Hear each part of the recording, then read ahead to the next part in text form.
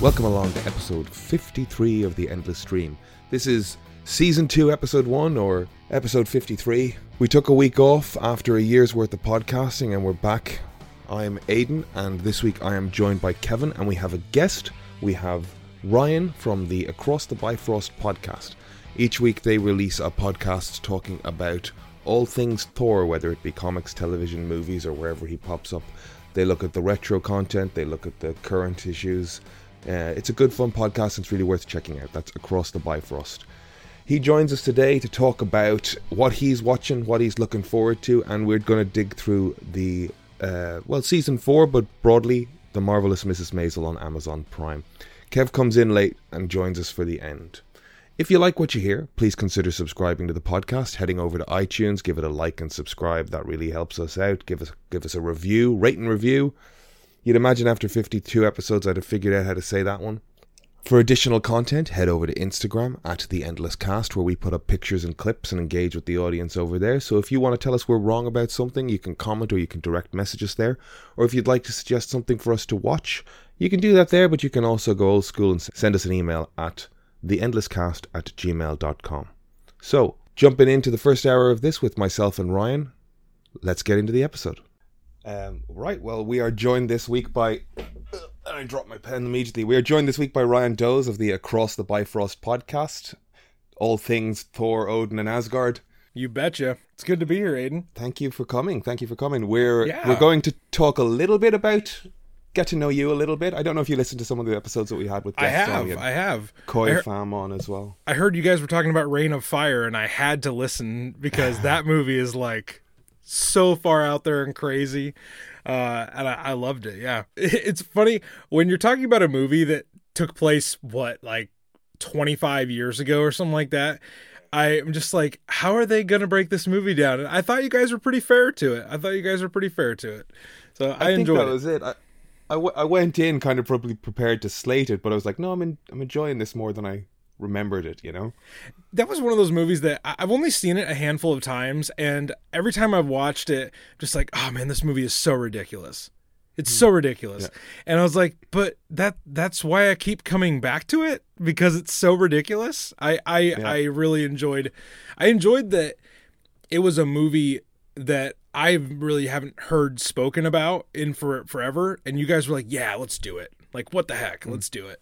I enjoyed that it wasn't exactly a hot button movie at the time, but you guys were like, what the heck? Let's give it its just due. Well, it's funny as well that, like, I do remember at the time that, like, the fact that pretty boy rom-com star Matthew McConaughey had shaved his head, grown a beard, and was sucking on a cigar. It was like, he's a method actor now. Oh my gosh, yeah, he looked like, he reminded me of Cable from the X-Men.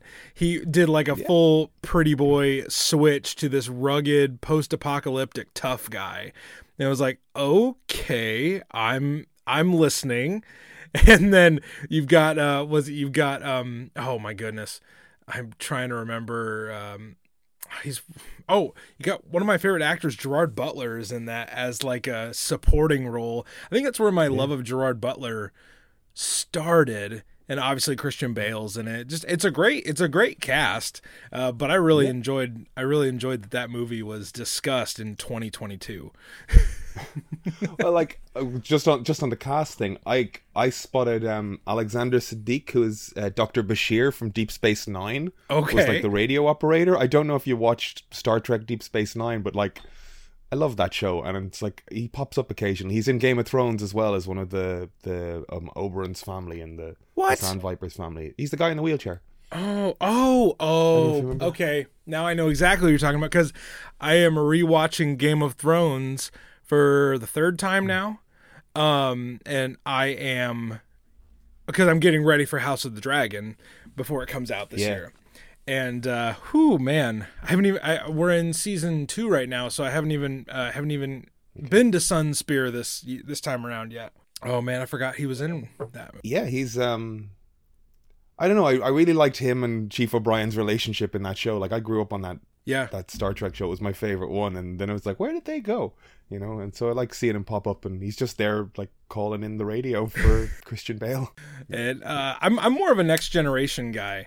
I haven't watched any other Star Trek series all the way through except for Next Generation. Okay. But I've heard that I need to give Deep Space Nine a look because it's a very different Star Trek show. And that's it. Like, I'm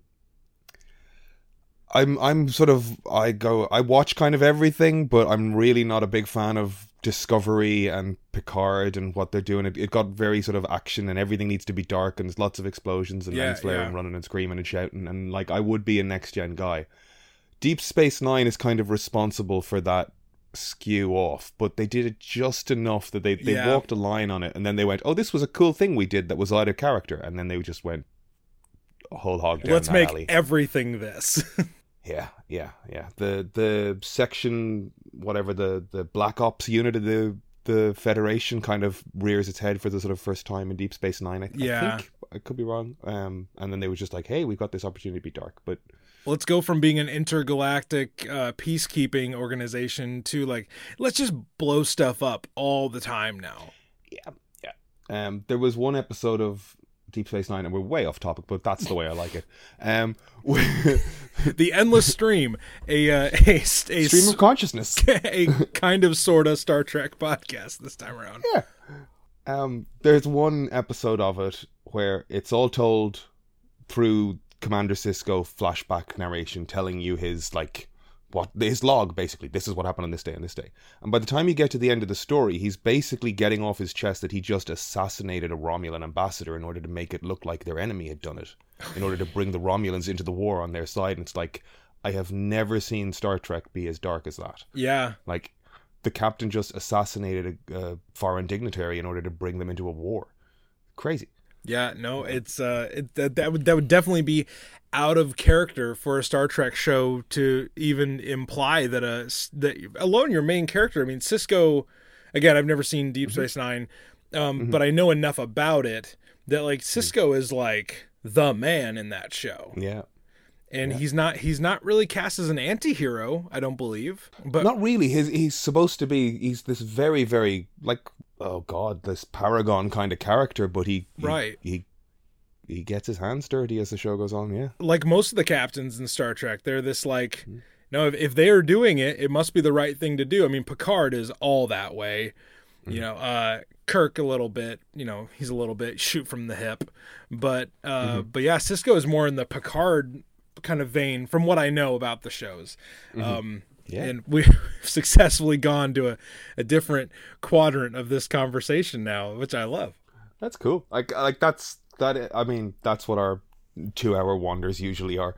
But I guess we should start with like Across the Bifrost. Like, you're very focused. You guys are like Thor. And I was even listening to, like, I went out for a walk after work to just get up to speed or catch up as well, and I listened to your like most recent 2 episodes, like the new comic book issue. Yeah. And, like, new comic books, even when you got to the 3rd one, it was just like, it's Alligator Loki. It's still got the Thor angle, which is great. What is it about Thor specifically that you were like, I'm going to focus on this? Just a deep love of it through life, or like it's just got such a catalog that you can go through? It's great fodder for a podcast. Well, actually, it's really all of that. So my history with the character, I remember as a kid being just fascinated with fantasy and sci-fi, like, you know, Star Wars, Lord of the Rings, all of that. And superheroes was actually kind of late to the game for me. I started liking superheroes, but I didn't live in a town big enough for a comic book store. I wasn't able to get comics regularly. My dad was not one of those collectors where I just, you know, I found a long box one day and I just started rifling through it. I got comics and, you know, books like that through the Scholastics Book Fair over here in the States, and that didn't come around but once a year, so I got it very sparingly. But then these things called Marvel movies started coming out, and I remember I was like, Iron Man, okay, cool. Like some people might not know or have heard on my show, my first comic was actually an Iron Man comic. So it wasn't even that Thor was like my first comic. It was actually an Iron Man comic. So Iron Man came out and I was like, was that after the MCU movies that you went, I'm going to dig into the comics world, or was your Iron Man comic when you were it was actually younger? because of I had watched the cartoons as a kid, like, the old X-Men cartoons and that kind of stuff. And I knew of superheroes, but it wasn't until the movies started coming out that I was like, oh my gosh, they still make comics. I grew up a small rural kid who didn't even really realize that comics were still coming out. I thought they were decades old things that were just kind of, thrown to history at that point. But once I realized comics were coming out, I was like, who is this god with a hammer who he's part superhero, but he's also like part fantasy, sword and sorcery hero guy. I loved him because he combined all the things that I loved about fantasy and all the things that I was starting to love about superheroes. And I was like, yeah, this is my guy. And really from there, I started reading comics. When I could get to a comic book store, I would pick up any type of issue that was coming out and I would piece together these runs. And eventually I got Marvel Unlimited and movies kept coming out and I just it spiraled from there. As that was happening, I always knew I wanted to do something with communication. Podcasting was, I'd listened to thousands of hours of podcasts. And I thought it was kind of one of those things, like it was unattainable. Like you had to be special to have a podcast. And we know, like, you don't have to be special. You just have to have a few different things and you have to find something that you want to talk about. And I thought to myself, well, I don't really know about a serious topic that I want to talk about. So why don't I just test something? I mean, Across the Bifrost started as a test. It wasn't supposed to be anything. A friend had recommended, like, if you want to try podcasting, just give an idea a shot for like 10 episodes and see how it goes. And I did. And at the end of 10 episodes, I was like, oh no, I've got the itch now. And so, yeah, it spiraled from that. And Thor, like you said, he has a 60-year catalog. This is the 60th anniversary of the character this year. And he has, as of next month, he will have had 750 issues of his own solo book. That's not even counting Avengers. That's not counting books that he's guested in. That's not counting limited series. But his 750th issue is coming out next month. So, yeah, there's a big catalog there. I've got a big love for the character and a love for doing it through the art of podcasting. So, yeah, that's kind of how I got to today. And it's amazing. Yeah, almost a year into this, and I love it more today than I did on the day that I started, which is a good sign. It's a good sign. That's great. Yeah. I'm like, so we took a week off last week. Yeah. And it's the first, like, we did a full year, took a week off, and this is like season 2. First episode of season 2 is the way I'm putting it. Nice. Premiere episode. Fantastic. Yeah, that's it. I kind of got into comics. Like, how old are you, if you don't mind me asking? Man, I wish I had a funnier, wittier answer. Feel free to say no. I've been watching a lot of Mrs. Maisel to get ready for this conversation, so I feel like I need to be witty and funny. Yeah. But I'm just boring answer. I am 31. I'm 31 years old. Okay, that's cool. That's a bit it. Like, it's just when you started saying the MCU movies where you sort of way into it, I'm like, oh wait, I've been listening to podcasts where people are 22. There's an off chance that this guy's way younger than me. I remember the first superhero movies I remember watching, I should have said this, was the original X-Men movies. The Hugh Jackman, Patrick Stewart, and then of course like the Sam Raimi Spider-Man came out. I was like, oh my gosh, what is this? Like, because we hadn't been taught to expect 5 superhero movies a year at that point. It's a lot at this point, isn't it? Oh my! It's some might say almost too much. That it's a flood. But I remember like the first Spider-Man movie. I was like, what is this world? Like, this is insane. I got into comics. Like, I think I was like there's real kids comics over here called the Beano and the Dandy that are sort of UK and Ireland specific, and like they've been running forever. Okay. But like American style comics were just sort of slowly creeping in, and like the X-Men TV series was sort of how I got some of that stuff, and the Spider-Man cartoon in the early 90s. Yeah. But I had a neighbor who was like, they'd moved in recently. They were doing refurbishing work in their like garage at the end of their garden, and the previous owners had just left a shit ton of comics in there, and they threw them all out. They threw them all out into a dumpster. And me and my brother kind of got wind of this, and we were like 10-year-old boys just pulling out 1970s, like just lifting bags of garbage out of the way and like going, "That's a Thor. This is an action comic, World War II. Like Spider-Man. Like, so we have Spider-Man." Yeah. So they were in like rag order, but like I was trying to like of this issue of Thor where like the cover's just gone off it, and maybe the first page as well, but it's like him wearing like welder's goggles, holding Mjolnir into the fires of the furnace of Pittsburgh, the only place on earth where he could reforge Mjolnir. I just really that's so funny. So on my show we do throwback episodes where we look at issues of Thor from way back when. Yeah. We just did that like a few months ago. Did that one. And I was like, the premise of this comic is so insane that Thor must go to Pittsburgh, Pennsylvania. Now keep in mind, this hammer was forged in the dwarf region of the Nine Realms, Nidavellir, and it's forged out of Uru metal that only Odin and the dwarves... Pittsburgh. But no...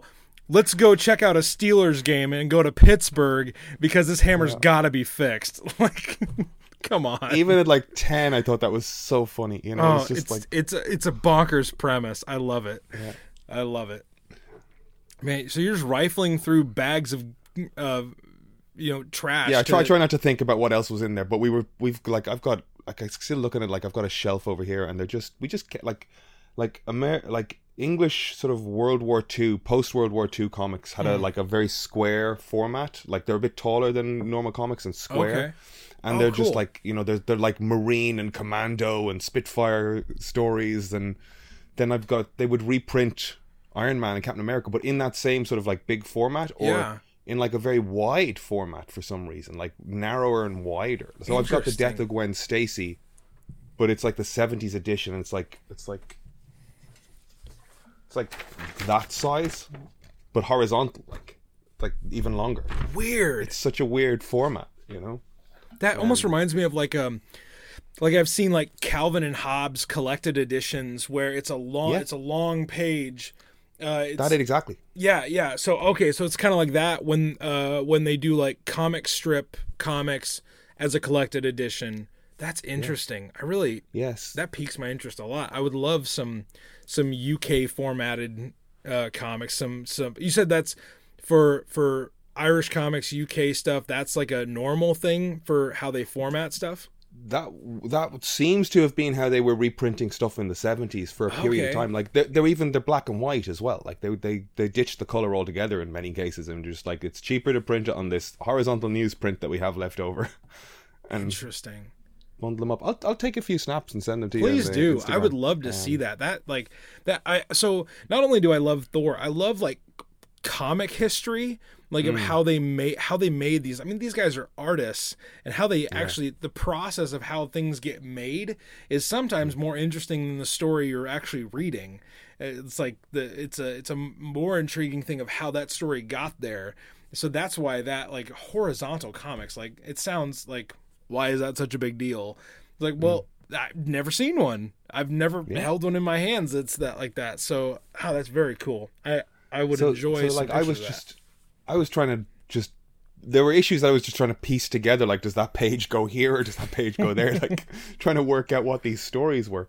And all the while, you had Stan Lee's little footnotes as well. So somebody was talking to you about the story as well. Like, so I love that stuff. Yeah, no, so it's so good, and that's like Silver Age, Bronze Age awesomeness right there. Yeah, that's absolutely. Yeah, kudos for you for being smart enough to grab those. My goodness. Yeah, like, but you say like the history of comics and the way they made it, and like one of my biggest like pet peeves with reprinting at the moment is when they recolor. I don't know if you've encountered that. Yeah, well, I mean, most of the comics I consume, because I still live in the rural Midwest over here in the States, and I can't get to a comic book store every Wednesday to get issues, so I mostly consume my comics digitally. Which, if I had unlimited funds and I could get stuff mailed to me every single day, you'd see a stack of long boxes right behind me. But I can't, like, for sake of space and money, I consume them digitally. And the coloring is, the coloring is revamped, and it's like a remaster. It's like watching a remastered Star Wars movie. It's like, yeah, it's a Star Wars movie, but like, what I really want. Like, something's off. Yeah, I want the gritty, grimy stuff. Yeah, the stuff that they figured out how to 4-color these things onto newsprint that absorbed it weird. Aiden, there is few things in this world that I love more than the smell of old newsprint. Like, if someone could put that in a candle form, I'd burn that all the time.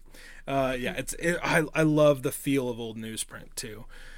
It feels raw. It feels real. It's awesome. Yeah. And it just yellows a bit. It's great. It's I don't know. It's such a weird sort of sensory experience. Flashing back to like walking into like comic book stores in the 90s, or like where I first started buying comics. It was a guy who was just basically selling his collection off a market stall every week. Like one day a week he had a stall, and you just the smell of them. 4 for $1. You know. What's the exchange rate of pound to US dollar? Sometimes it's 1 for 1 depending on it. But, okay. I thought they were fairly close, because I was like, 4 comics for $1. That sounds amazing. Yeah, that was the 90s. It's a while since, and we're the euro in the Republic here, but at that point we were still on the pound. Oh, okay. And then, look, fucking Irish currencies. We go history lesson, and I have to avoid that instinct I have to just start telling the world about Ireland. When I told my wife that I was talking to guys from Ireland, like she's got Irish ancestry and all that, and she's told me so much about like family history and everything. I'm like, well, I'm talking to guys from Ireland today, and she's like, oh my gosh. That's going to be so cool. Yeah. I was like, what? Based on what?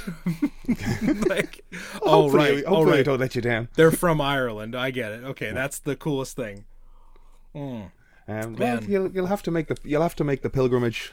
Oh, dude, don't say that on a recording, because she'll hold me to it. She wants to go to Ireland. That's like her bucket list thing. She wants to go to Ireland and see castles and everything, like just all of it. She wants to see all of it. So.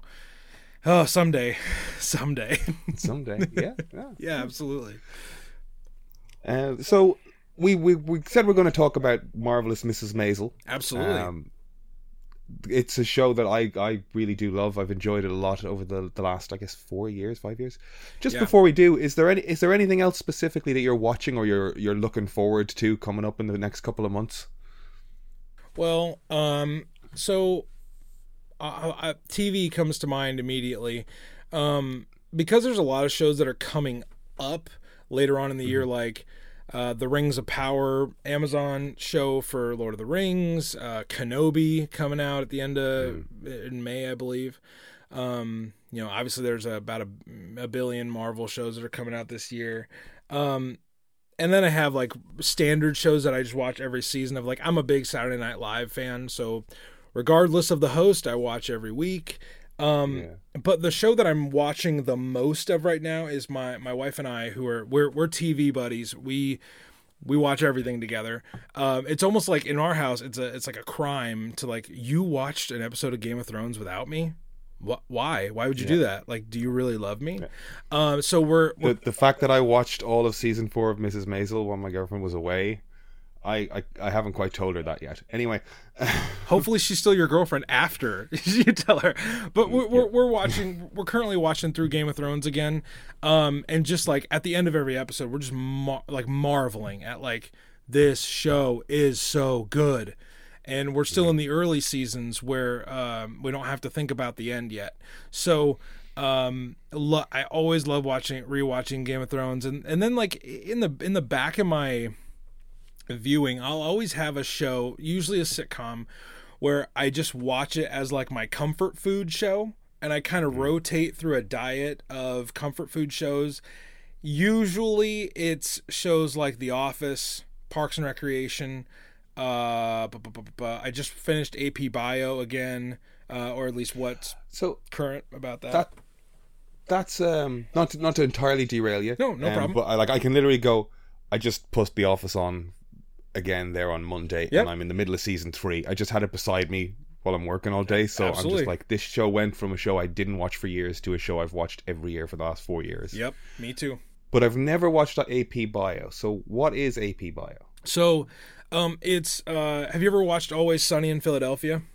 Yes. So Glenn Howerton, one of the main crew members in that show, he plays a former philosophy professor who is disgraced now, and he has to go teach applied biology at a high school to make ends meet. So he's a super smart philosophical guy that is a complete burnout.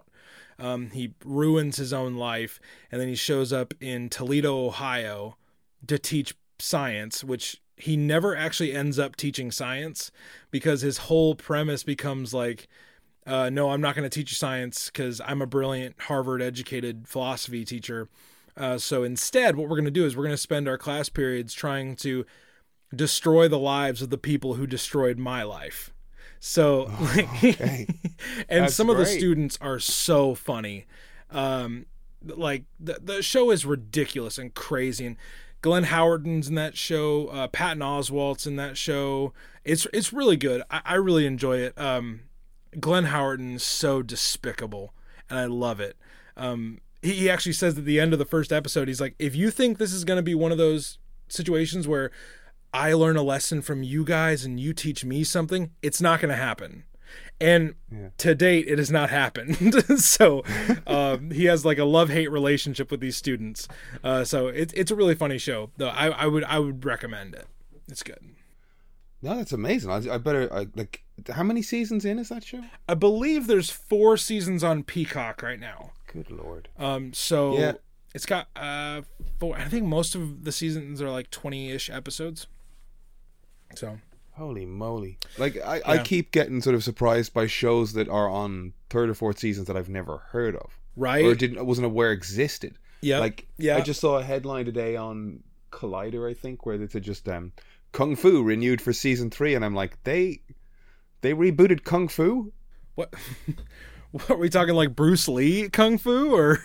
With David Carradine 1970s Grasshopper Take This Rock From My Hand Kung Fu is on season 3 on the CW, I guess. Oh, well, there's your problem. Yeah, the CW they'll renew anything that does mildly good. What, The Flash is on like its 10th There's another season season right of The now. Flash, yeah. They just renewed The Flash as well. Oh my gosh. God, run faster. God bless Grant Gustin. He brings a lot of heart to it. I think he's awesome as Barry Allen. I think he nails it. But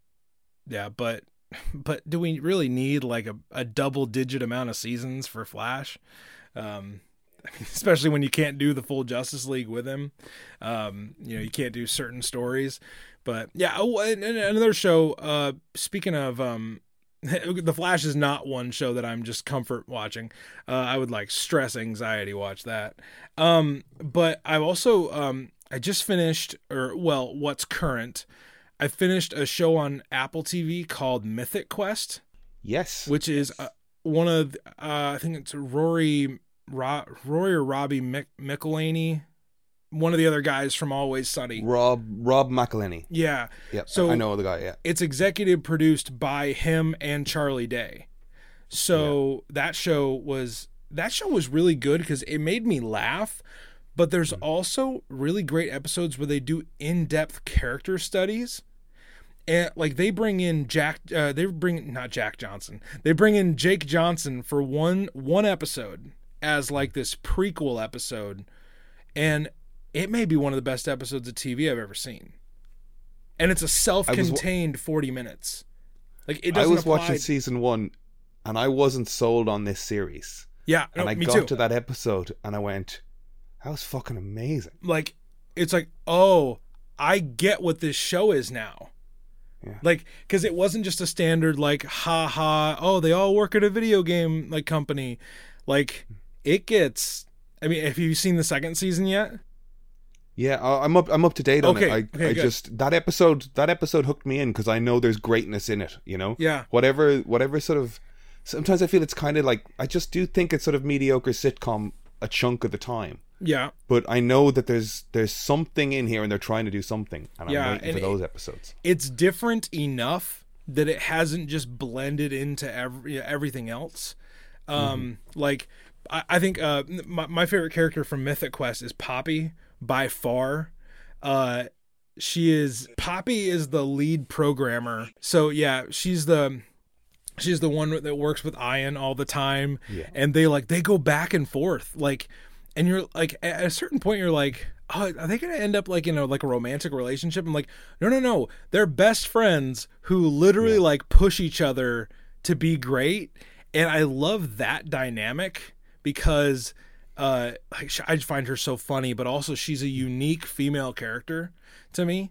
How she's like, she wants to be great at something, and she is like, I just think she's awesome. So Mythic Quest would be another one that I've watched, and that's to long form answer your question. That is the stuff I'm that's it. Right like now. I don't think there is a male female platonic kind of Bugs and Daffy relationship on TV. Like they're just kind of at each other's throats, trying to make each other better, driving each other crazy, and you don't see that much in that sort of even like Bones or something like that, where it's like that's what they set up originally. It's like no, they end up together. Like anytime they do it, they find a way to get these people together eventually. It's like they're not going to do that. I really hope they stay away from that because platonic, that was the word I was looking for, was like, I don't want Poppy and Ian to end up together. I just don't. I think the show will have sold out to an idea that no one wanted.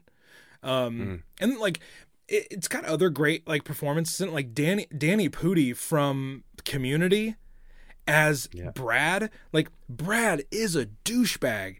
And like you just hate him. You hate him. Like there's very little redeeming. Even when they hint at redeeming him, he's like, "No, I'm gonna go to jail for this thing to prove that I've still got street cred." It's like, "Oh, you're such a douche." Like, why do you want to be the bad guy?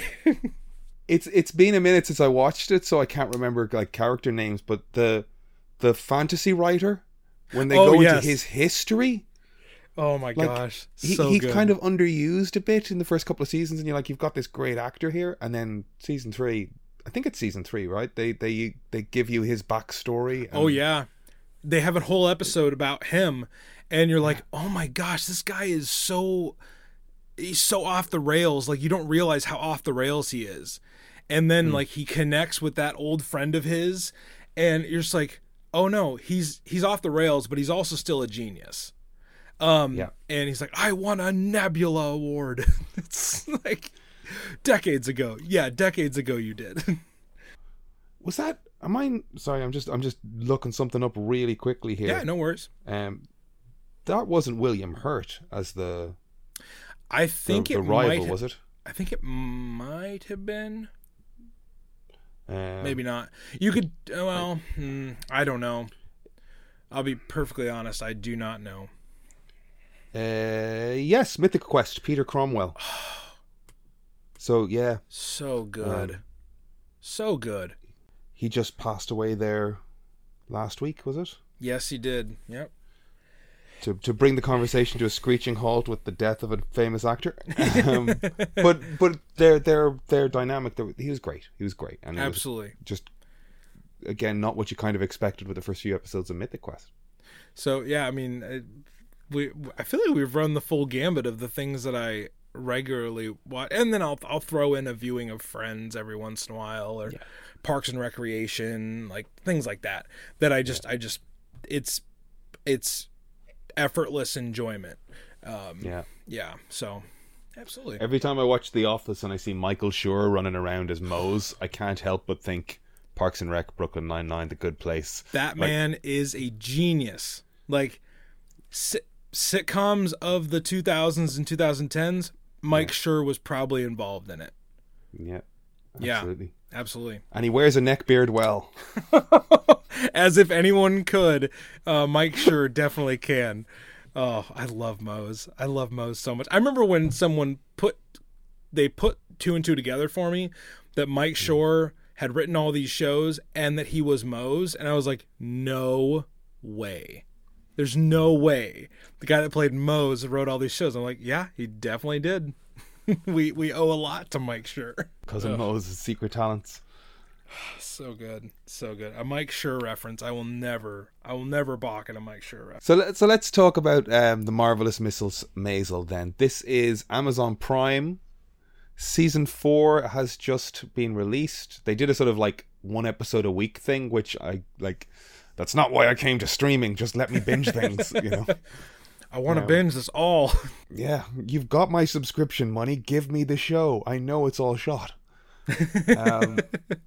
Have you so you've watched it all over the last few years? Absolutely. I've actually I've rewatched it twice before season 4 came out. We kind of my wife and I rewatch it before the next season comes out because it's just that damn good. And would you be a big I'm a big stand-up comedy in general fan going with it, but yep.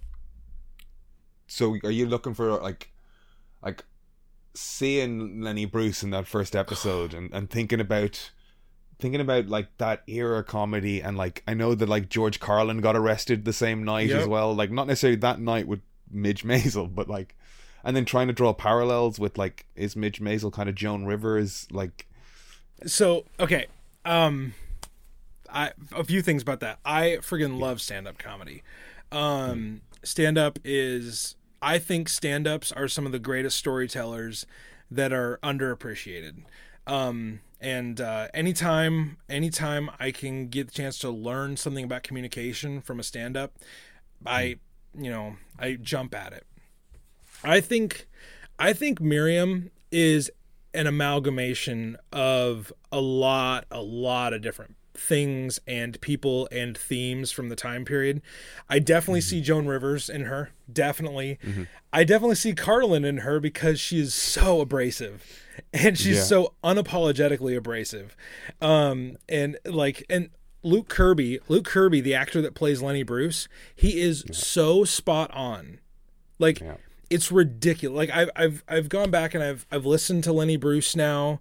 I didn't know who Lenny Bruce was before Mrs. Maisel came out, and now that I do, I'm like, oh my gosh, Luke Kirby probably studied this guy for hours and hours and hours. Like he has all of his cadences down, he's got his mannerisms down, like and Lenny is one of my favorite characters because of how, he's self-destructive like no other character, but you kind of see that in the Palladino, what I call the Palladino verse, where like you see like in Gilmore Girls is another show that like that's probably a top 10 all-time show for me, just because of how different it was at the time. Like nobody spoke like Lorelai. Nobody on TV did. I loved it, but I was always looking at it going, there's no way a 14-year-old girl is referring to Fatty Arbuckle in 2002. Like, it was like, where are these references coming from? You know, like there was a I think there was like a Two Ronnies joke in there. Like that's English comedy. And I was like, or Peter Sellers. And I was like, what the hell is this like coming from? And like, I enjoyed it. And I was like, I just went, this feels like Dawson's Creek and it should be aimed at teenagers, but it just isn't. No, it's not. So when we got to like the Marvelous Mrs. Maisel, I was like, oh, Palladino's in her element now. This all makes sense. Like, and it's on Amazon Prime, so she can be as unforgiving as she wants to be. I start my journey down the Palladino verse with Gilmore Girls. Loved it. Lauren Graham is spectacular. The supporting cast, which by the way, if you're a fan of Gilmore Girls, play a little game that I like to play with the Marvelous Mrs. Maisel. When will a Gilmore Girls supporting character show up in Mrs. Maisel? I think to date, like 5 or 6 actors who were in Gilmore Girls have showed up in Mrs. Maisel. Season 4 was littered with different appearances. From Kelly Bishop to Milo Ventimiglia, which was nuts, and they should have done more with him. But anyway, so like when I start Mrs. Maisel, I start because I love stand-up comedy, and the cast for this show is so stinking next level that it, like, I still, like, I'll be watching episodes and I'm like, oh my gosh, I forgot Kevin Pollak was in this. Or like I'll just be listening to Tony Shalhoub give Miriam another like speech about like how she doesn't have her life together. I'm like, Tony Shalhoub is an American treasure. Like, protect this man at all costs, kind of thing. And like, and then my favorite, you know, I'm also a big Jane Lynch fan. I freaking love Jane Lynch. Sophie Lennon is one of the only characters that I've ever despised her as, because she's so crazy. But I am a Family Guy kid. Right. So when I realized that Alex Borstein was going to be in Marvelous Mrs. Maisel, it blew my mind. Susie is my favorite character, and like, they're all my favorite characters, but Susie is like God mode compared to everybody else. Like, Alex Borstein makes this show for me. Like, Rachel Brosnahan is amazing. Like, she is awesome. But it's like there is no Miriam without Susie, and there is no Susie without Miriam, kind of thing. Kind of like how in Gilmore Girls there was no Rory without Lorelai, and there was no Lorelai without Rory.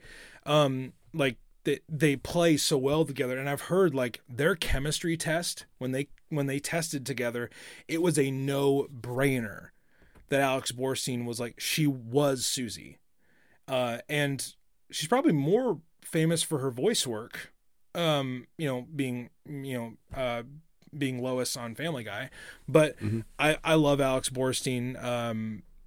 I would say to a healthy amount, but like the top end of a healthy amount. Oh, it's such an amazing performance, and like, it's just like she has no control of what's going on in the world, but she's the only one with like a clear, like, I don't know, it feels like she's the only one that has this sort of common sense thing going on, and then she's just like, wait, why is this ludicrous shit happening? You know, like, even down to like just, I don't know, like Midge has a specific dress for specific times of the day, and she's like, what? You know, like, what? That's insane. Like, yeah. Or like the times when Midge will have to go change for something, and so she's like, you're already wearing clothes. Oh man, but it's not good enough. I will say, just to like be kind of critical, that like, so I got through season 3, and I was just like, I'm not sure where we're going. You know, I enjoyed it. I liked the world. It was beautiful, but it was the sort of third sort of step on the journey where I'm just like, I'm not sure where this is going, you know? And I was a little like, I'm going to watch season 4, but I just wasn't as season 4 was perfect. I just think it stepped up a notch again, and the stakes for everybody showed such progression. Tony Shalhoub's relationship with Moisha, you know, like, I cried at the end of that. It was amazing. So can I ask you a question? I don't mean to hijack and switch roles, but why was season 4 perfect for you? Because I have a reason why it was perfect for me, but I want to hear what you thought, because I think you're fresher having watched it than I am. So oddly, like, as I say that, I'm trying to articulate. I don't know what it was. I think it was, we had a lot of payoff for the character development that we had in season 3. You know, like, Sophie Lennon had this desire to change, but she blew it, and she learned from that, and her you know, she's still a lunatic. Oh, but certifiably crazy. She's kind of pushed onto a different path. Abe had so much unsettledness through 1, 2, and 3, but like, now he feels like, oh, I'm on a path. Like, it's not as prestigious and lauded as I'd like it to be, but like, I'm happy. You know, Rose is the same thing. She's like, she's found a thing that like is a direction now. Whereas like, she delivers amazing performances, but like, when she dropped everything and ran to Paris in season 2, it was like, right, we're doing something with her. Yeah, right. But then she kind of just fell back into what she was in season 3. So I was like, let's go somewhere. Yep. Lenny, well, Susie, again, we're seeing progression. She's building. Now she's got a premises. She's got we've started to add. We're starting to grow. We're starting to see. We're starting to see Midge take control of her career a bit in terms of like setting up that space at the theater. Susie's getting more clients, you know, and even the other. I haven't watched each season as many times as you have apparently, but like there were so many moments where the funny is there, the character progression is there, and then the heart hits real as well. Ooh, yeah. When Susie's roommate died, and that actor passed away during the pandemic, so this was just a tribute to Dan Cantaneda, I think. Brian Tarantino. Damn it. I was close. I wanted to say Brian, and then I went, no, it's Dan. Oh my gosh. That eulogy. Oh, stop it. I cried so much in this season, and I'm finally remembering how much I cried. It was so great to see Susie, like to see Alex Borstein get this virtuoso moment. Next level. And for it to be such a beautiful tribute to their castmate at the same time. Yep, simultaneously, like honoring him as an actor, but also giving that character a send-off that I don't think at the beginning of the show would have been like, oh yeah, Jackie gets the big send-off episode. Like, no, they were doing more than just a eulogy in that scene. Like it was so next level. But even look, maybe the actor has more of a reputation or a career behind him than even I'm aware of. But the content of her eulogy, we didn't know this man. We didn't know what he had done. We didn't know that he lived this glorious life and had all these achievements, and he kind of went out sort of unappreciated. Well, Palladino's not going to let that stand, and she makes a point of going, this guy was great, and I loved it. That was one of that was one of the episodes from this season where my wife and I we watch every episode in the same spots on the couch, and like we just have kind of our routine with this show. And I turned and I was like, so my wife and I are those two annoying people in the theater that will talk through a movie. We'll be like, that was really great. That's not on.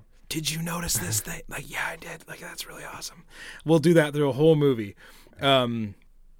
Actually, quick aside, the way I met my wife was we were watching Lord of the Rings in the common room of our dorm, and we're talking through the whole thing. And a girl on her floor tapped us on the shoulders like, are you going to talk through this whole thing? And I said, you bet your ass we are. So anyway, so we're watching. Girl got up and left. Well, fine. I am just going to go back to my room. Good. So we're watching the eulogy scene, and we did not speak the entire time because, and then I just turned and I was like I've got like tears in my eyes. I'm like, holy shit!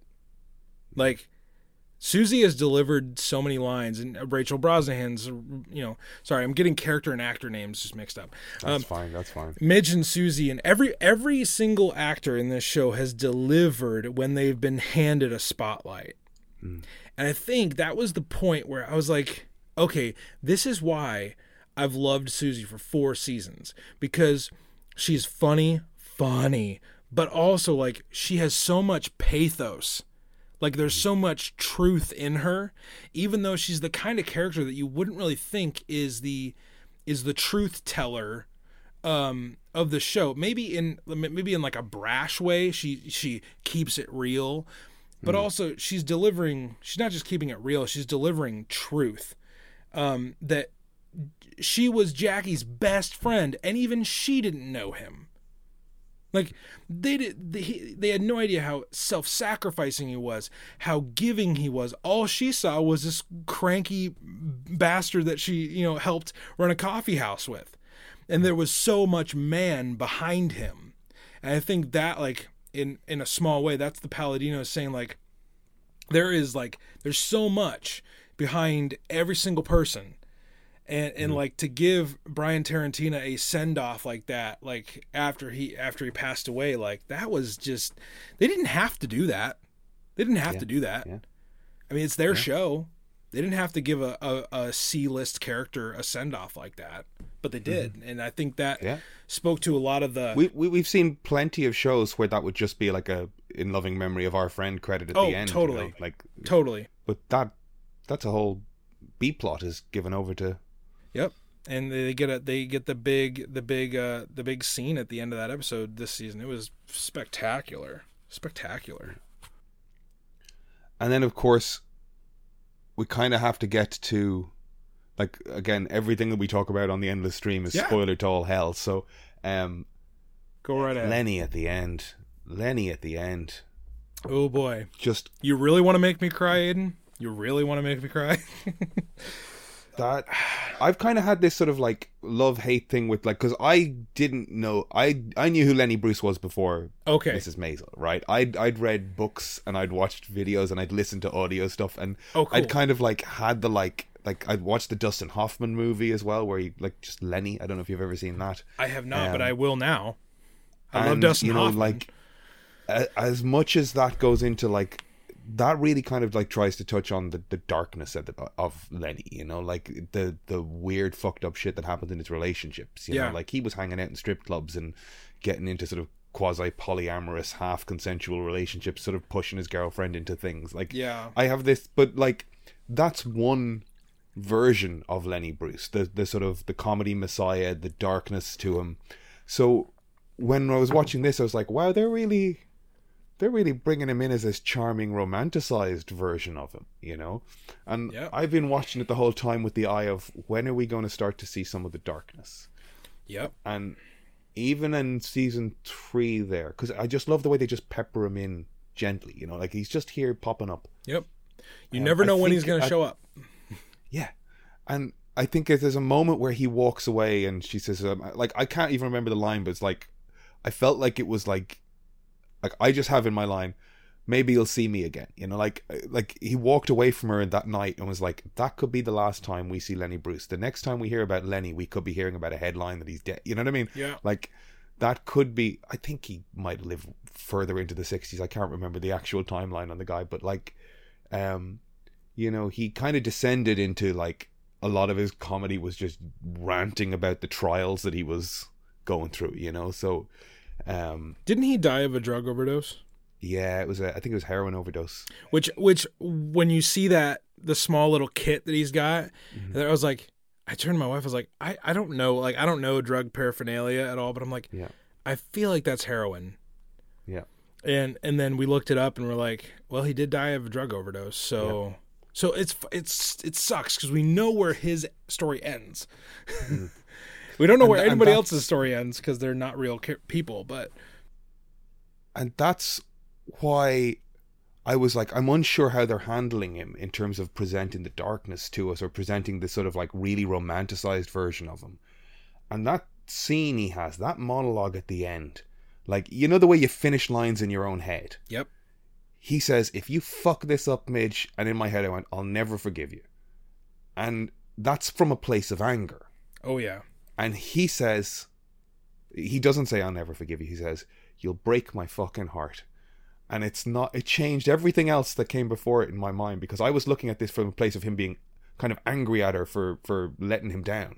Yeah. But he's disappointed because it's like a father and a child. He loves her so much and he just wants the best for her and he loves what she could be. Yep. And that line, you'll break my fucking heart. It was so beautifully delivered, and give that man his Emmy, you know? So seriously, you talk about Emmy worthy. This whole cast is Emmy worthy. Like that monologue at the end. Like I love that the whole concert hall is empty, and these two powerhouse actors are just out there delivering like the friggin' mailman. Like there is, because I had thought this, you know, in that episode I had thought, okay, Midge, like at the end of season 3, Midge she drew her line in the sand. She said, I want to be a headliner. Okay, yeah, that's a great send off. I'm like, oh, she's gonna go in headline shows, like she doesn't need Shy Baldwin, like whatever. And then when the Tony Bennett thing comes up and you're like, take that, it's an opportunity. And she's like, no.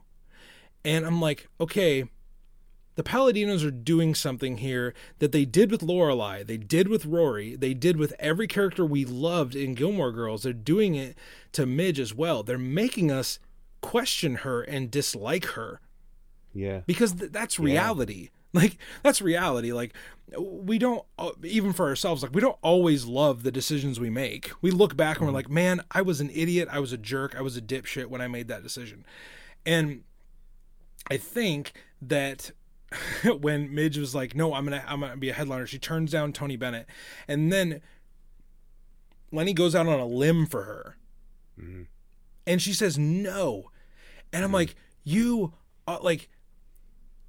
becoming this, like, I don't know, just, I was thinking selfish. Spoiled and entitled. Yeah, and it's like, this man loves you so much, but not just in a romantic way. Like, yes, there's romantic tension, and they resolve some of that romantic tension in this season. But that man, like, what little reputation he has left, he used it to elevate you. And, like, you wouldn't settle for anything less than a headline. But that line, like, I think, Aiden, I think that line could probably sum up the whole season.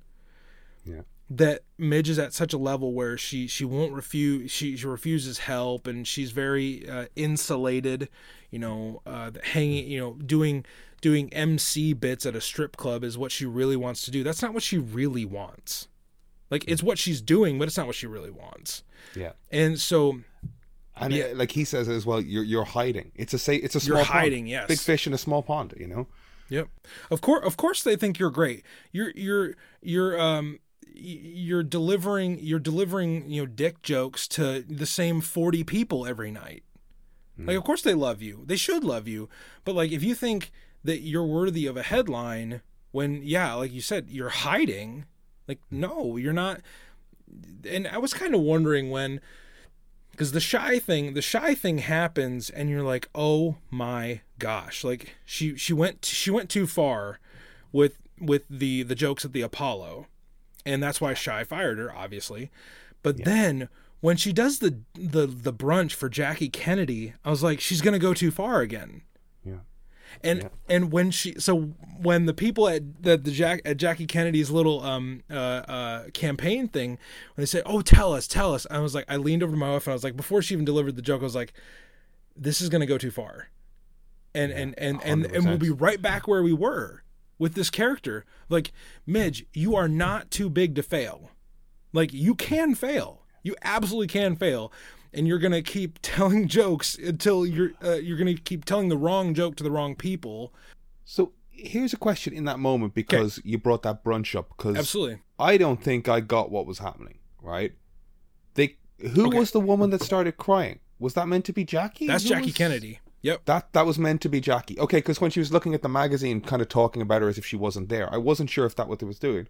And then when they alluded to, when she said, "I'm the woman that a husband's cheating on with," is that just a reference to all of Jack's affairs? Well, I think most famously, it's a reference to Marilyn Monroe.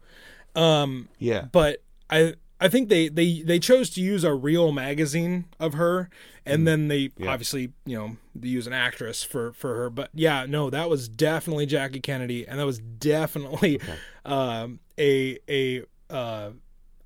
jab at President Kennedy's illicit, activities. Yeah, it was just a weird, because I guess I didn't think, like, while we all kind of know that John F. Kennedy was futzing around on the side, I guess I didn't think that a room full of people would look to her and watch her cry and comfort her, all sort of from a position of, like, we're aware that your husband's cheating on you. It was kind of a weird moment.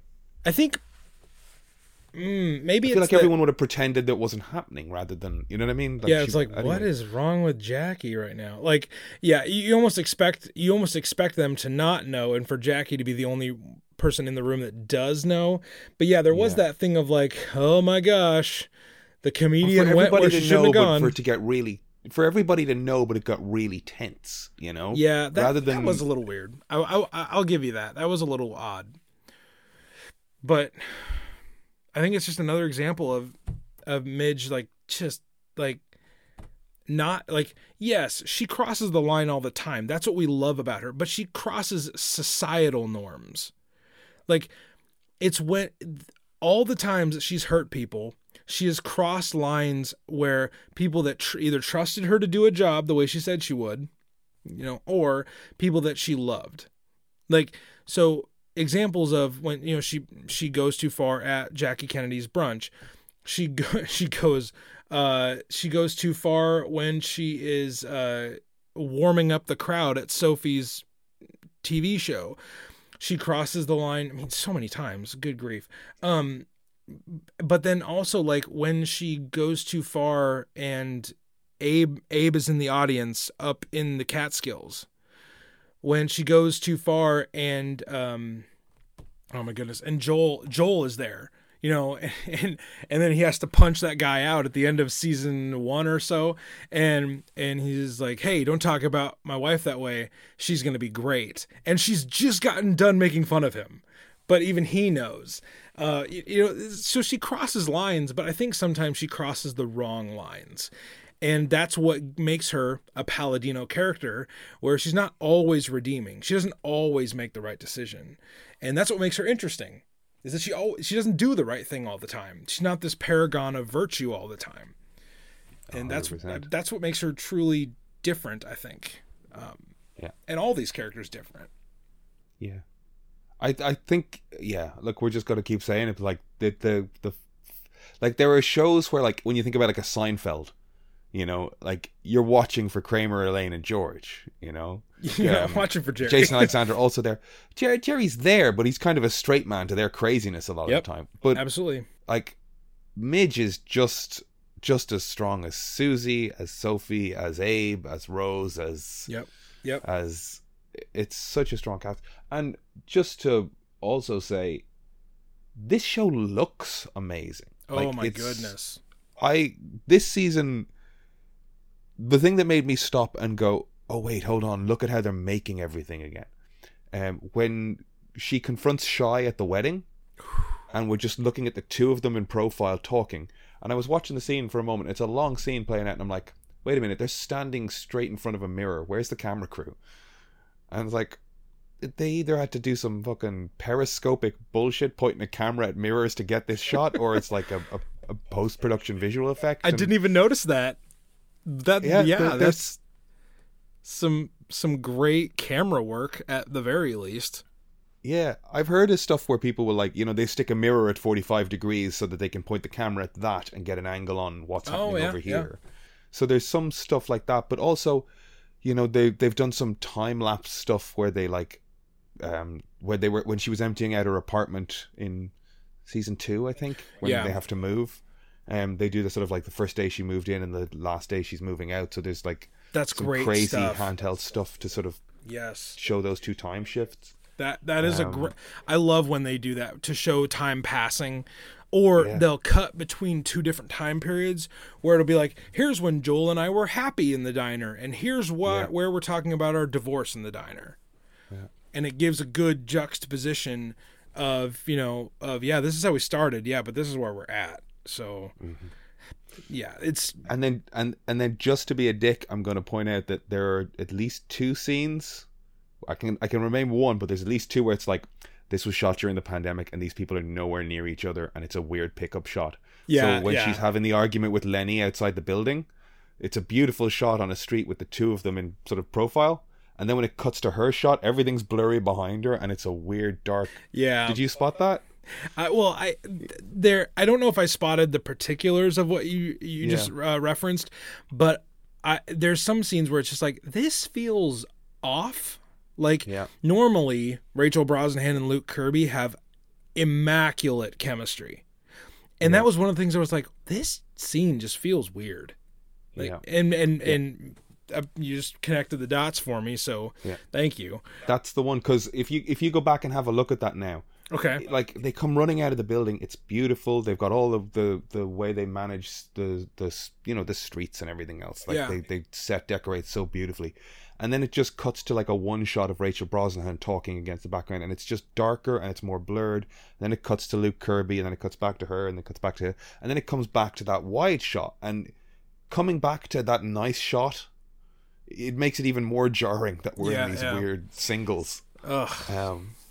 But like, yeah, we've had a tough 2 years, everybody. we get it. Like, it's the show must go on, and sometimes the show's not as perfect as maybe we've grown to anticipate it to be. Yeah, but I mean, the progression of the strip club from like a train wreck to beautiful, like, there's just so much to like that piece of physical comedy where everything goes right and she just goes perfect and arse over tea kettles off the stage. I don't think I've ever seen her do something like that, and it was. I laughed so hard. Oh my gosh. And then so honestly, my favorite part of that, because that's at the end of an episode. She kills it. The show is done. She, like you said, she completely biffs it off the stage. And then what do? Nobody rushes over to help her, and they slow pan out for like 30 seconds, and then it's done. And you're like, oh my gosh, that was so fun, because they make you sit there and laugh. Everybody's getting their coats and leaving. Right? They're just like, man, weird end of the show. We should go get a drink after this. Like, it's just, that was one of my favorite endings of an episode. Full discretion. Full disclosure. Full discretion would have been so much worse.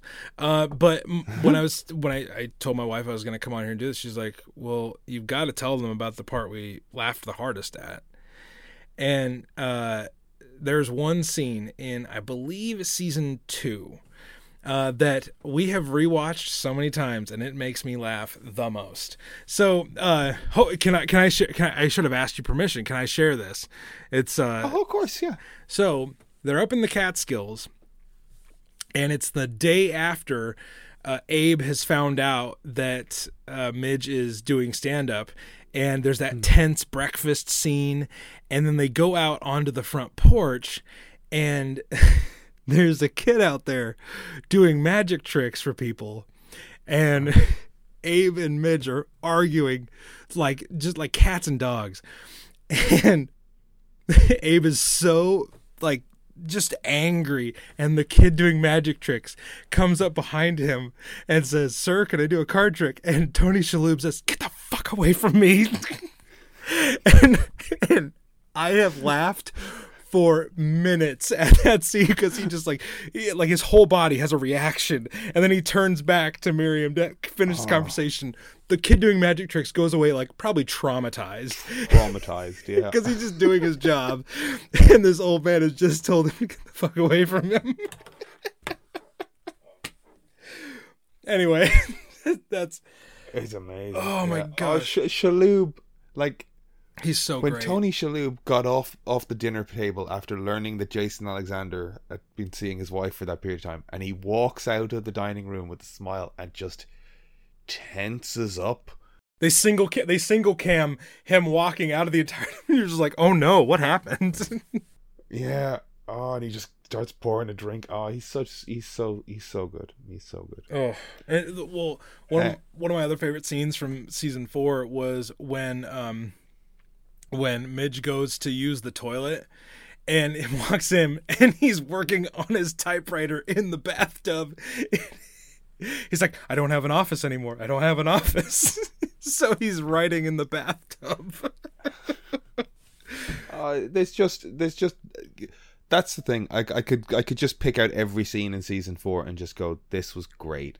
Like going to the musical, getting out of the cab, swirling his cape. He was so fucking happy to be in that cape. It was when they go to the synagogue and everybody's pissed about what he wrote in the paper, and he just like reads everybody the riot act. He's like, it was garbage. Yeah. Oh man, no, that scene in the synagogue. I'm gonna have to go rewatch that, because that was so funny. Like they just start to cannibalize each other. Like the whole congregation just like infighting. It was it's so good. Yeah, I don't know.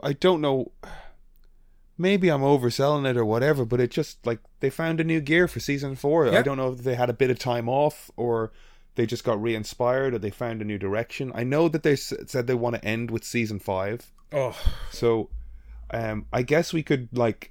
I'm conscious of time for yourself, but if you had to bring it to an end for season 5, where do you want everybody to end up? Where do you want Midge to be? So, well, they kind of. So if we only have say 8-10 episodes left, it's 8, isn't it? They've only done 8 in every season. Oh, okay. Am I wrong?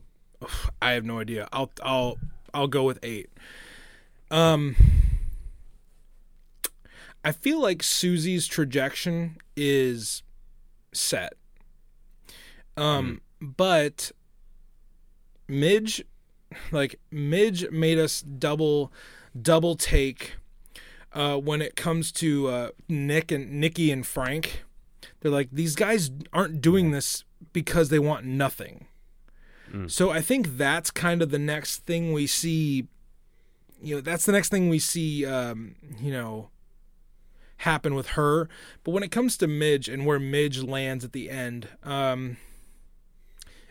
was it the last scene, the last visual we get of season 4 is her looking up at the Gordon Ford show sign? Yeah. Maybe we're headed in a direction where she does become kind of like that Joan Rivers talk show host, which...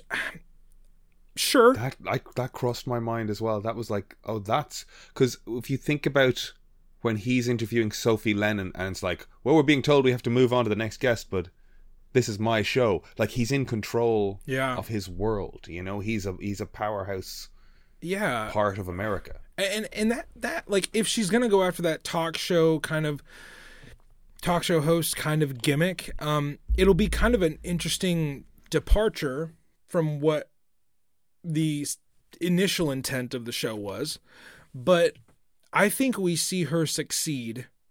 But I also think that we're gonna run into a Benjamin situation again, where she has to sacrifice again. Like, in order to get what she didn't end up with Benjamin because she had to sacrifice that relationship for the Shy tour. I have a feeling that we're going to come to a sacrifice point again, and I have no idea what it's going to be. I really hope it's not Susie. But, I think she will get what she wants, but there will be a cost. And I don't know what that cost will be yet. So I can't imagine, like, I just watched the Paley Fest. It's an old Paley Fest thing where Palladino, like, the whole crew were up there and Palladino talked about the relationship. Oh, Kevin's actually here. He'll get to say goodbye anyway. Hey Kev. Just going to finish a thought here. Amy Sherman Palladino talked about the relationship between Susie and Midge as like, she's never going to accept the fact that they're friends. They're going to be 80 years old, kings of comedy, living in houses next to each other, getting lunch, dinner, and breakfast every goddamn day. But she's like, I'm not your friend, I'm your manager. So if that's the relationship she has in the head for those two, I hope that's how strong that stays.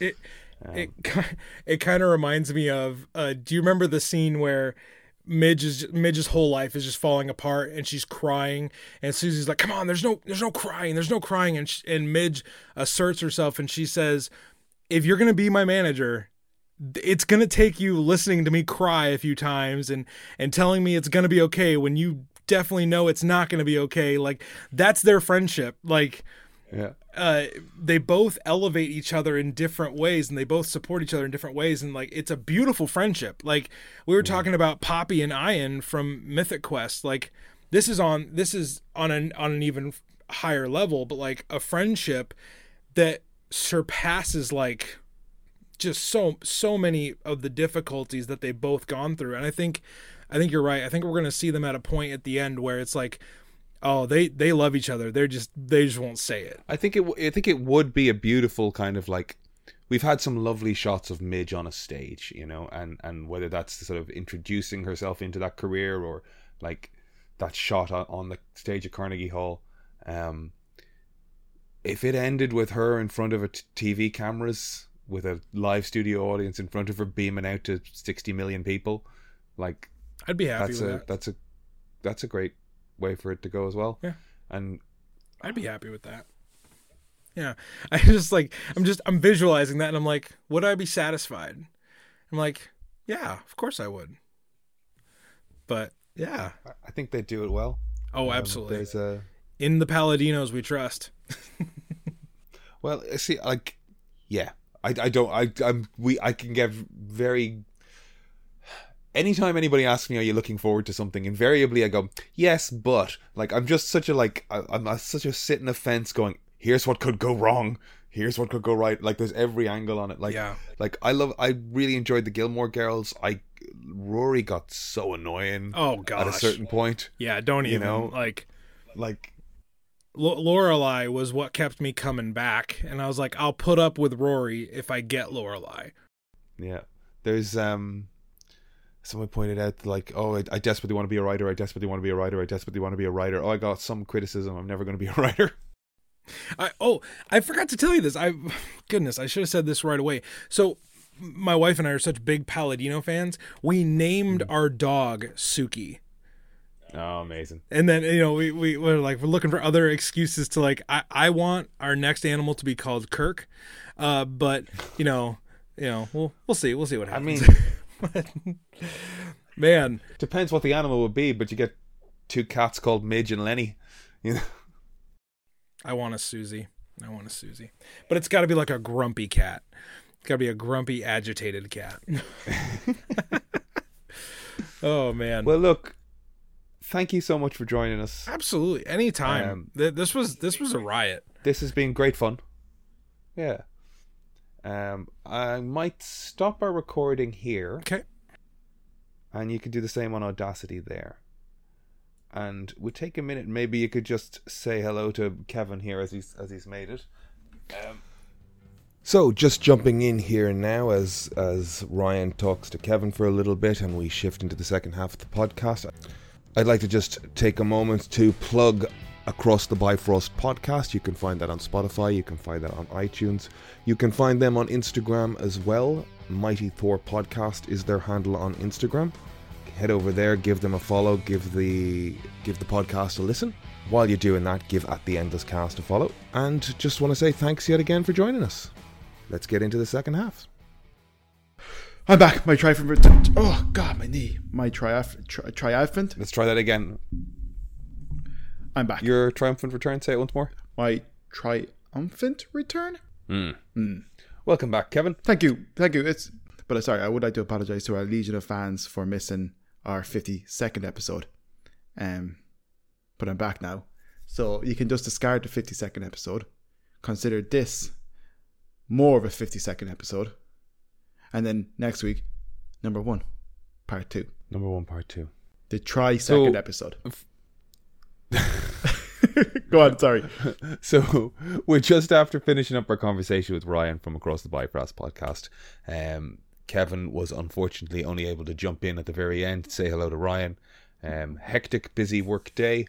Brian is unfortunately unavailable to join with us this week. So we're just going to, after a very fun conversation with Ryan about Star Trek, the Gilmore Girls, Marvelous Mrs. Maisel, Mythic Quest, and a wide range of other things, which you've just listened to for the last hour.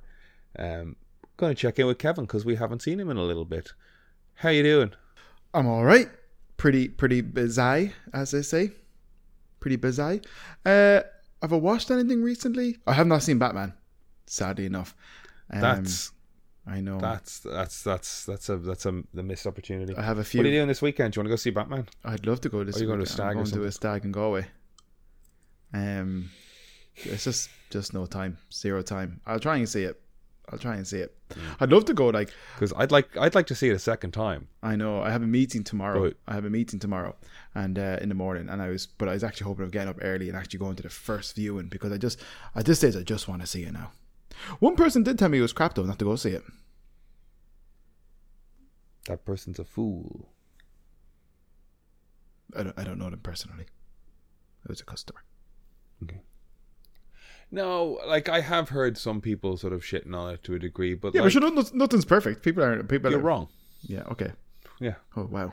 I am, as usual, sitting on a fence. Everything bad you want to say about that Batman movie, I'll agree with you. Everything good you want to say about that Batman movie, I'll agree with you. So if somebody's telling you it's shit, don't see it, they're wrong. See it. Yeah. Form your own opinion. Oh, 100%. Like the bits of it you like, dislike the bits you don't like. Yeah. Yeah. How are you, Aiden? I'm good. I watched a whole shit ton of The Marvelous Mrs. Maisel. I'm rewatching The Office again. I'm trying to draw. I had a exciting weekend in Cork with lovely people. Yeah, I haven't even heard anything about this weekend in Cork. I was also in Cork, but for other reasons. But I was having, yeah. I went to Impala. I love Impala. The Brogue. I love the Brogue. And the Crane. Crane Lane. And Le Cabaret. And Alchemy Coffee. And the Marine Food Market. That might be the wrong name for that thing. It was a food the English market? Food. English I market? also went to the English market and Paradiso, which was a delicious vegetarian restaurant. And did I say Palladino or Paradiso? I've been saying Amy Sherman Palladino for the last while, so I want to make sure I get that right. But Cork is a beautiful city. It's great. Great vibes, great people, good fun. It's fantastic.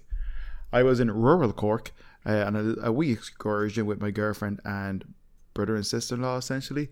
And and then I was in Limerick for a family matter. My grandfather passed away. May he rest in peace. I'm so sorry to hear about your grandfather.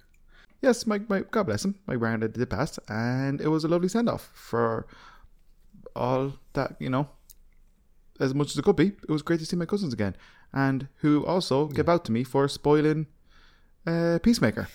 So, they listened to the podcast. What? Did you? Oh, they listened. Sam Wallace and Jack Wallace were listening. I believe Megan, Sam's partner, was also listening, I believe. And we spoiled Peacemaker, but, sorry, guys. We spoiler warning our episodes. Yeah, but sure, I think Jack was already listening to it, and then Sam got in the car or something, and then we spoiled it for poor Sam.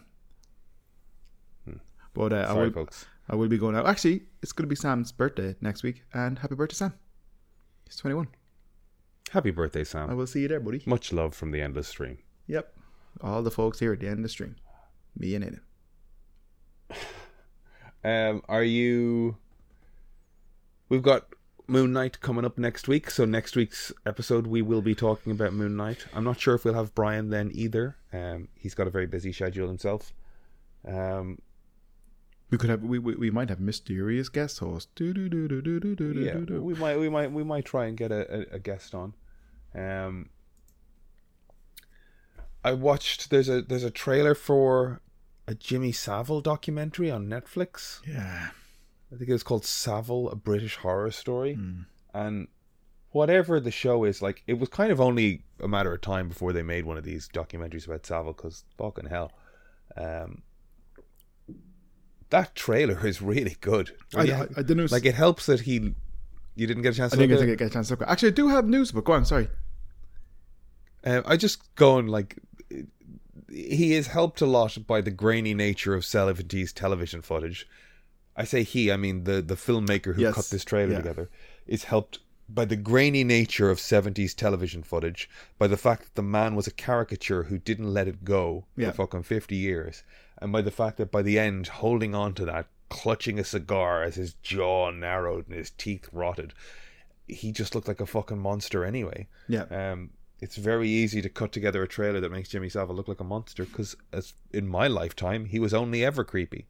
I missed I'm way too young to know him from when he was beloved. I just know him as this really creepy old dude with a fucking weird haircut. I would have odd way about him. I would have known him as for sure as like strange looking and stuff, but I would have been very much aware of Jim Will Fix It growing up. Yeah. My folks would have told me about it and stuff, and I would have seen him on TV occasionally, and I would have known it was Jimmy Savile. And obviously, when all the stuff came out about him, it was just like, wow, geez, fucking hell. But I will watch that for sure. You reckon? Yes, I will. Yeah, I'll watch it for sure. But I was going to say, you shared a trailer to the group chat this morning of I want to say Tokyo Vice. Yes. I tattooed a gentleman today. Shout out to Ryan Duffy if he's ever going to hear this. Yeah. Who works on it? No way. Yeah, he's an American chap over from New York, and they do like a lot of post-production stuff, like color correction, After Effects, and all that kind of stuff. Done it for Wolf on Wall Street, Succession, Tokyo Vice. Now, it got hit with kind of the whole COVID pandemic, stopped filming, all that kind of stuff. But yeah, he works on all that kind of stuff. Because I was talking to him today, and he's like, "Oh yeah, I work in production, film and TV production, and blah blah." And I was like, "Oh, what do you do?" And he kind of does elaborate it further on kind of like just kind of like editing and color correction and things like that, And he said, "Oh, I kind of like anything you're working on that you're looking forward to or anything." He was like, "Well, I have a show coming out now called like Tokyo Vice that kind of I'm looking forward to." And I was like, "No way! I just saw bits of the trailer for that this morning, and we were just chatting about it." But yeah, so he works on that show, and he worked on Wolf of Wall Street, and he said it was probably one of his favorite projects to work on because of this all the kind of like B-roll material that they got to see, and the kind of like the fun stuff. And Henry Zabrowski, who's like a podcaster on the last podcast on the left, he's in that movie, but he said he got to see like loads of his bits, and yeah, very very good stuff. But interesting chap, really nice to tattoo him. Yeah, it was good fun today. Amazing. Yeah. Like small world. It's that's Ansel Elgort and Ken Watanabe in that show. It's HBO looking at the sort of crime and underworld of Tokyo. Looks like it's got that HBO production value. So here's hoping. I like Ken Watanabe. Whenever we can get more of him, more is the better.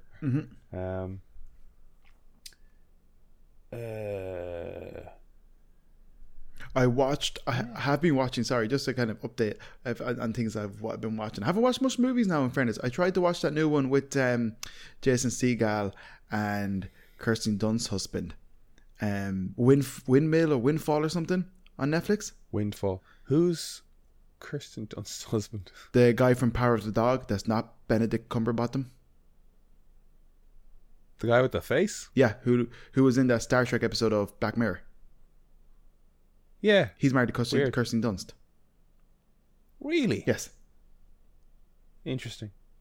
Yep. Those are two pretty mashed up faces. Mashed up like as in like wrecked, or like mashed, well paired? Oh, wrecked. That's sad. Bit of both. Yeah. I started watching that. They both have scrunchy heads on them. Every movie I tried to watch last week, I fell asleep. Yeah. But I was going to say, sorry? You're having the same issue? Go on. No, go on. I was going to say... yeah, I kind of having the same thing. I'm sleeping. The Dropout. Disney Plus. Get on it. It's excellent. The Dropout? Yes. Amanda Seyfried plays that crazy kind of con artist lady who was doing a Theranos or something. The blood diagnosis machines that was a complete con. Yes, I know what you're talking about. It's excellent. Good. It's excellent. I haven't watched the last two episodes. Phenomenal. So good. Yeah, I kept forgetting the name of that thing. That's a baffling story. She said she had a machine that could diagnose anything based on a blood sample. Just raised $1 billion and then just full of shit. Yeah. I don't know the ins and outs and how it spiraled, but I remember that as news. Yeah. It's just watch it. It is phenomenal. It's so good. It's terrifying what she achieved. Her level of manipulation is insane. I'd imagine there's something. I don't want to sound inappropriate. I'd imagine there's something undiagnosed there. I would imagine people have been trying to diagnose it ever since they lost all their money to her. Yeah, narcissism or something. Sociopathic. It's just so much stuff to watch, dude. I know. I'm still watching. I think I've watched Peacemaker twice more since. Did you? Put it on. My God. Loop. It's very good. I just find it fun. Yeah. I finally finished Encanto. It's fine. I watched that Turning Red actually. How's that? I liked it. I think it's fine. I think Cool. it's not like I to be honest, Encanto and Turning Red haven't been the greatest hits for me. But like I enjoyed watching them. I really enjoyed watching them. Emer didn't like them though. Encanto or Turning Red? Not really, no. So I don't know if there's a musical component to Turning Red. There's not. But Not one really. of the things I noticed with I don't Encanto think so. Sorry. is, am I nuts? Or is the mix on the vocals really low? Like, I feel like if I think about Disney movies when I was growing up, I was never in any doubt of what was being sung in those songs. But I feel like the lyrical density and the mix of the instrumentation is such that I'm listening to her going something something madrigal, something something madrigal. Like, I can't hear what you're saying. Yeah. And that's kind of what's detaching me from it. Yeah, like kind of it's been a while since I've seen it, but I do love that song. Give it to your sister stronger. Give it to your sister, she could a little longer. Drip, drip, drip. And you know why? Because you can hear the words. This is probably true. Yeah. Yeah. Well, I don't have anything big or clever as a way of ending this. I think we should call it an evening. Okay. Do you have anything to add? Do I have anything to add?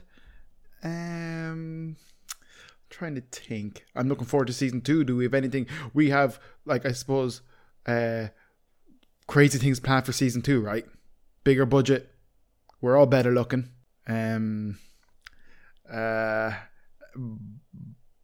We struggle a little bit, so we'll probably have to get someone maybe B-list famous in the cast. What's Keith Duffy doing? I don't know. Well, I'll ask. I think I'm friends with one of the lads in Boyzone on Facebook. Go away. Yeah, Graham, Mikey Graham. Do you think he'd come and do an episode of the end of the stream? I could try. Amazing. Next week, I'd imagine next week will be fairly Moon Knight heavy, which I'm looking forward to. It feels like a long time coming. Yeah, I don't like a single clip I've watched. You sent that clip and I turned it off. It's fucking awful. I didn't even watch half of it. Don't say anything. I wasn't mad now at the meeting. I wasn't mad and I wasn't mad at Miss Marvel either. You weren't mad on which? Miss the Marvel. Trailers? I think I'll like Miss Marvel if they keep doing the animated thing. Like I like that effect. Yeah. That like, I know you're saying don't, but like, I know. The fucking claw coming out. I didn't see that. You see, it looks like goosebumps. I didn't see that. I sent you a screen grab. I know. I didn't. Ethan Hawke. I know. Purple light looked like fucking Ivan Ooze. Oh man.